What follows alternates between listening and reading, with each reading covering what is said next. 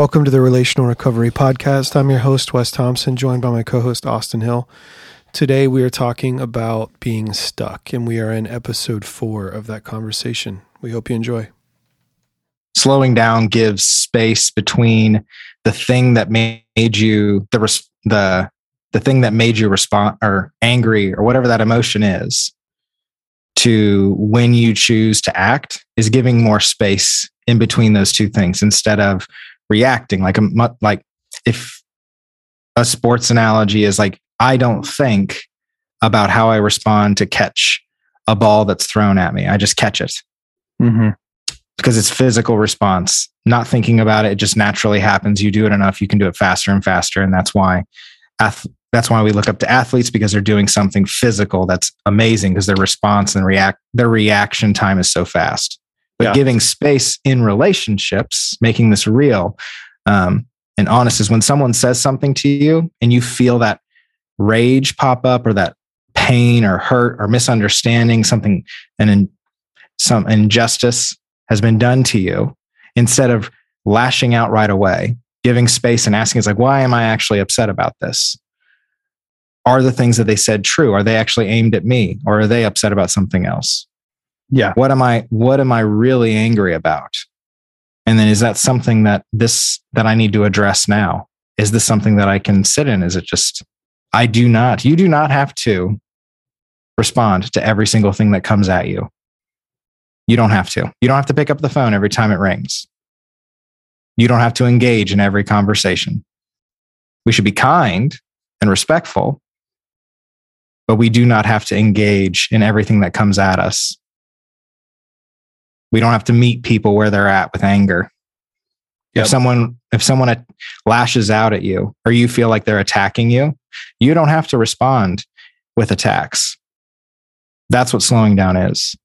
It's that self-controlled,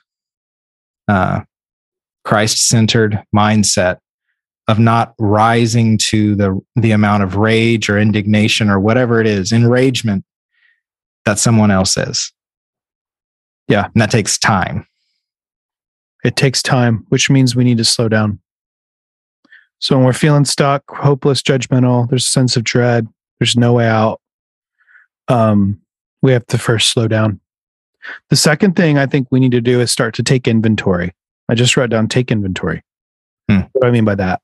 I think, one way I've really started to practice doing that with the help of my coach, the last couple of years, is doing a lot of writing. And typically when we think of writing, it's like I might say, and we need a journal or whatever.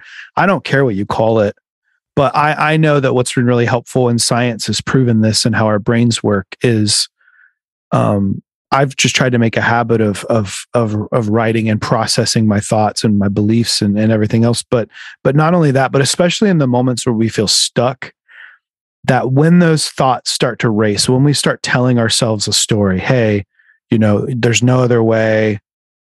Here's all the things that are wrong. Here's all the things that you're doing that aren't good.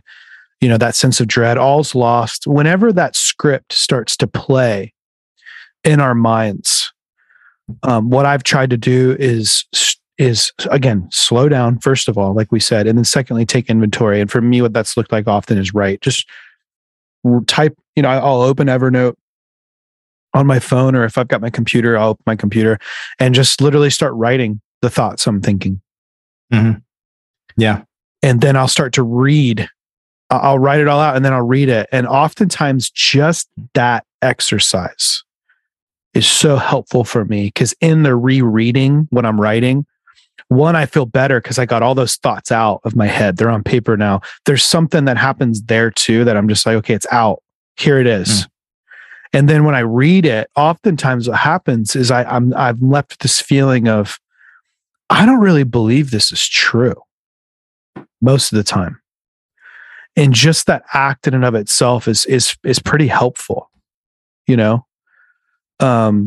These thoughts, these things that are going through my head and heart, like, do I actually believe this? So if the story I'm telling myself is like, oh my gosh, you blew it, this is all going to go to crap. This is all bad. Heart starts, getting tight. Heart starts racing. Chest gets tight. All that stuff is happening. I'm going to like just react. I'm going to call that person. I'm going to whatever. If I slow down and if I write it all out, oftentimes what I find is, you know what? This isn't as big of a deal as I was making it. And there's a way through this. Thanks for listening to this episode of the Relational Recovery Podcast. We'll be back tomorrow with part 5 in our conversation. We'll see you then.